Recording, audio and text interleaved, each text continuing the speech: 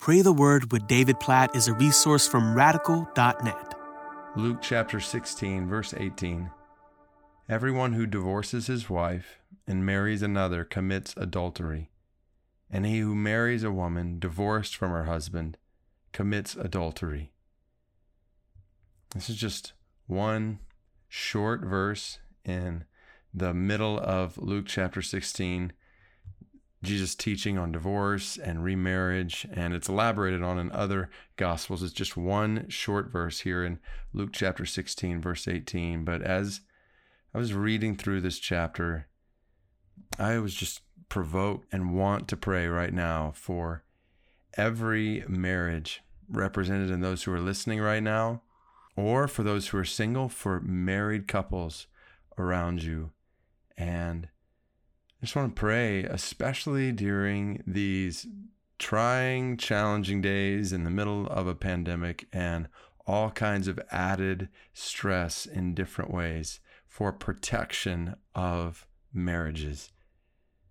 So God, we pray right now for every marriage represented in those who are praying right now. Lord, I pray for husbands and for wives. We pray that you would help us as husbands to love our wives as Christ loved the church and gave himself up for her. Help us in an Ephesians 5 kind of way to nourish, to cherish, to lay down our lives for the good of our wives. God, we pray, maybe even as a result of reading this simple verse and praying this prayer, that today you would lead us to love our wives in a deeper way, in a greater way, to serve our wives in maybe a new way. God, please help us to love our wives well. God, I pray for wives. Pray that you would help them to love their husbands well, to follow their husbands' leadership as their husbands follow Christ.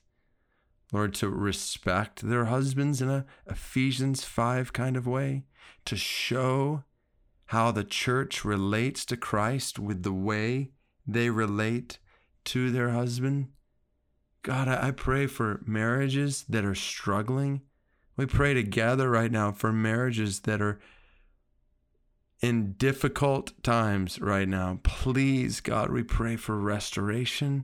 We pray for restoration of intimacy, of joy. God, we pray most of all for intimacy with you, for joy in you, that then leads to intimacy and joy with one another.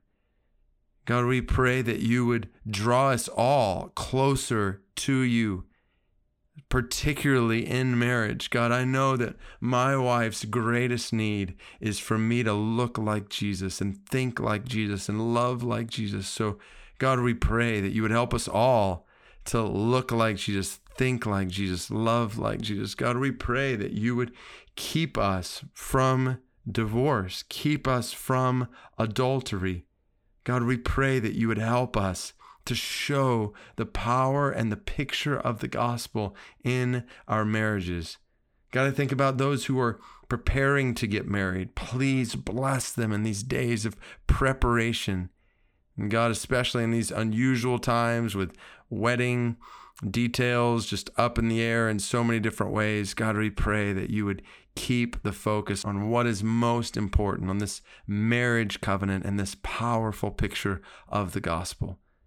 And God, I pray, I thank you for your grace in single brothers and sisters.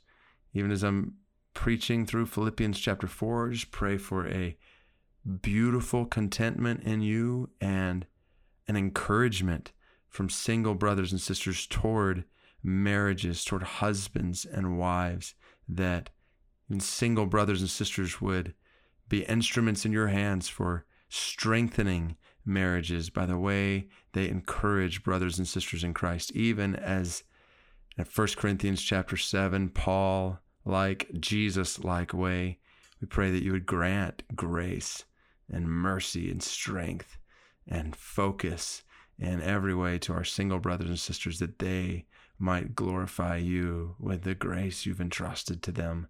God, we thank you for the picture of marriage that you've designed since Genesis chapter 2, and we pray that you'd help us to live in it and to experience your good design in marriage for your glory. In Jesus' name we pray. Amen.